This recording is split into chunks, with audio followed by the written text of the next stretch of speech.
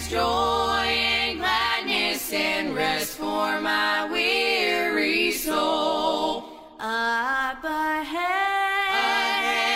there's peace and contentment. Everybody will be happy and whole. You know that I'll be at home with Jesus, where tears will never be shed.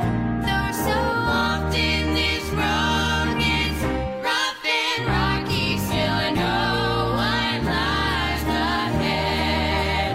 Though so often this road gets rough and rocky, still I know what lies ahead.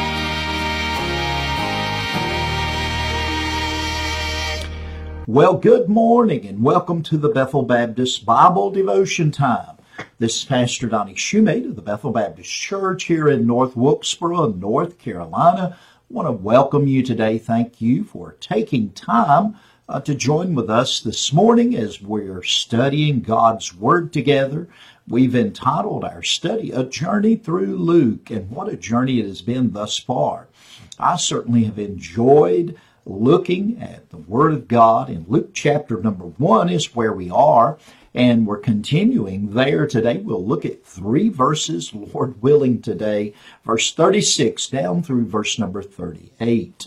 If you have a copy of God's Word nearby, I want to encourage you this morning to open up your Bible along with me as we read together. As I've said many times, I believe that I am able to retain more and to glean more, if you will, from God's Word if someone is teaching or preaching the truth of God's Word, and if I have my copy before me and I read along with them. And I hope and pray that you can take time wherever you are to open up your Bible and look with me today.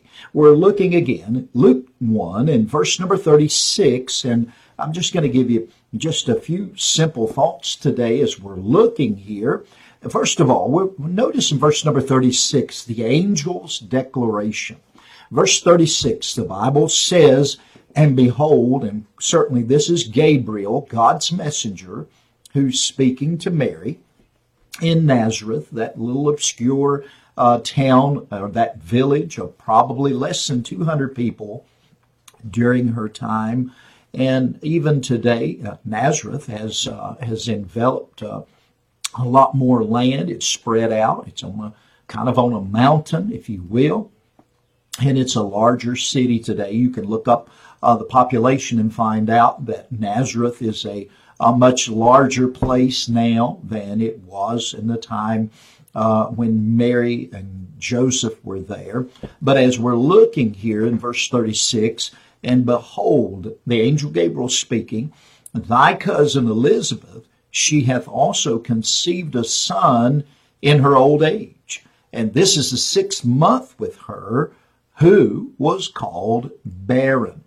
Now, here it is. First of all, we see the angel's declaration. And let me just say this. This declaration is referring back to Mary's cousin, and we know her name is Elizabeth. And we've learned a lot about Elizabeth over our study course. We've learned that she was of priestly lineage as well. Not only was her husband Zacharias a priest, but it also, the Bible declares that Elizabeth was also from the priestly lineage. She was a daughter of Aaron. That means that she was of the Levitical tribe.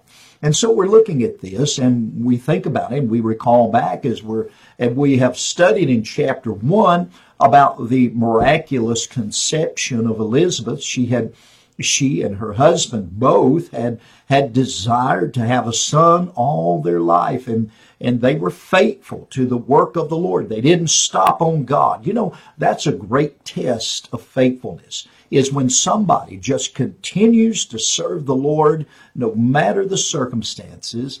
They had prayed, no doubt, earnestly for a child, an heir, and there's no question about that. Somebody to pass on the work, the family line, the family name. And there's no question about that. It was a great reproach for a Jewish person to not have someone, a child, to pass on the family name. And so it is that Zacharias and Elizabeth had not, because she had been barren all her years. And now both of them, Elizabeth and Zacharias, were of old age. But God is faithful, and he heard the prayer of Zacharias and Elizabeth, and the angel declared it, "Thy prayer is heard." Isn't that amazing? And then we know what happened with Zacharias in his disbelief, and he was made dumb, and we'll learn more about him, and we'll see what happens as we continue our study in God's Word. But here it is referring back to Elizabeth and Zacharias.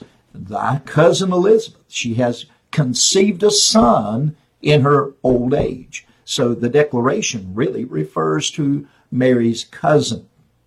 And then not only, why did the angel Gabriel give this? Well, he declares to Mary that this is a 6th month with her who was called barren. Now, as I think about that, and we know not only is it declaring, the declaration refers back to Mary's cousin, but secondly this morning, as we look at this angel's declaration, we see that the declaration reinforces Mary's confidence. For it was impossible for Elizabeth. It had been impossible for Elizabeth, but now it's true because she is 6 months pregnant. Now that's an amazing thing. There could be no doubt about it. There could be no question about it. And as I think of that, we could just marvel at it. A few months before, someone might have just said, well, looks like she's put on a few pounds. But there is no question about it that she is expecting. And it was in the 6th month of her pregnancy when the angel Gabriel comes to Mary and says, listen, Mary, this is going to happen to you. You're going to receive a child of the Holy Ghost. He's going to be great. And of his kingdom there will be no end. And he said, and just to give you some confidence in what I'm saying, your cousin Elizabeth, the one who could not have a child, is now 6 months along, and she's going to bear a son. His name's going to be John the Baptist. Of course, the angel didn't tell Mary that at this time, but nevertheless, it boosted Mary's confidence in just the statement that the angel made. So it was referring to her cousin Elizabeth, but it also reinforces her confidence in that which the angel is declaring unto her. And boy, what a marvelous thing. And then in verse number 37, we see not only the angel's declaration, but we see the accurate determination. In verse number 37, the angel says unto Mary, for with God nothing shall be impossible. Now, I want to say this is a marvelous verse in our Bible. And as you and I consider that today, and we should take just a few minutes and look at it, and I'm just going to be honest with you today. We're not going to get any further than right here just reading this verse. I want to pick back up in verse number 37 in the morning because I see our time is almost run away. It's almost evaporated this morning. But I get excited when I start thinking about the marvelous God we serve. There is nothing too hard for him. And the angel declared it in verse 37. He said, for with God nothing shall be impossible. We'll pick back up there in the morning, Lord willing, on the next Bethel Baptist Bible devotion time. I want to thank you again for being with us this morning. What a blessing it is just to study God's Word. And as I've told you at the beginning of our study time, we're not going to rush through this. And I could just rush through these verses and we'll miss many valuable things. And certainly, even with the time we do take with these verses, we know that there's much more that could be said. But today we're going to stop right there with the angel's declaration, and we'll pick up with the accurate determination in the morning, Lord willing, on the next Bethel Baptist Bible Devotion Time. And until then, this is Pastor Donnie Shoemate of the Bethel Baptist Church here in North Wilkesboro, North Carolina, bidding you a wonderful day. God bless you is our prayer. Bye-bye. Ahead, there's joy and gladness and rest for my weary soul. Ahead, there's peace and contentment. Everybody will be happy and whole. You know that I'll be at home with Jesus, where tears will never be shed. Though so often this road gets rough and rocky, still I know what lies ahead. Up ahead, there's joy and gladness and rest for my weary soul. Up ahead, there's peace and contentment. Everybody will be happy and whole. You know that